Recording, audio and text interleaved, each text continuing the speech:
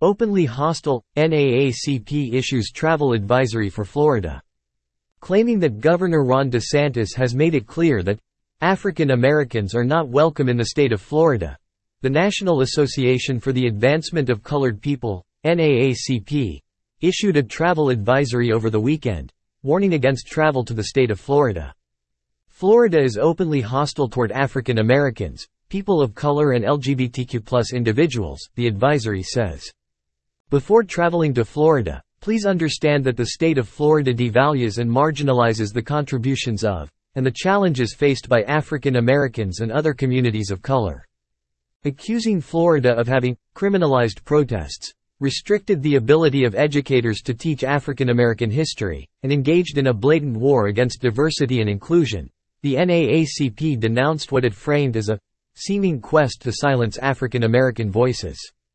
In addition to facing the open hostility, the travel advisory warns those who do venture into Florida that their children will be deprived of accurate African American history, which includes a history of enslavement, segregation, racial injustice and systemic racism, due to Governor DeSantis' aggressive attempts to erase Black history and restrict diversity, equity and inclusion programs in Florida schools. The president and CEO of the National Association for the Advancement of Colored People, Derek Johnson, accused DeSantis of turning against the American democratic ideals by removing an advanced placement African American studies course from the public school curriculum and urged Black Americans and their allies to stand up and fight against the governor's policies in a press release accompanying the advisory.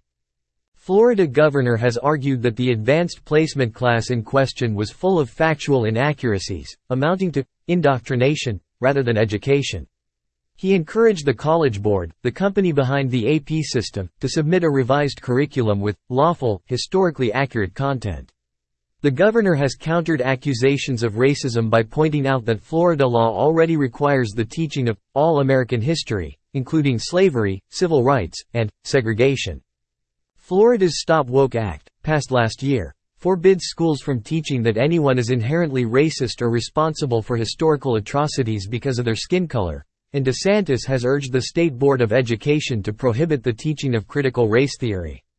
As of the 2020 census, Florida was 12.4% Black, 18.7% Hispanic, and 61.6% white.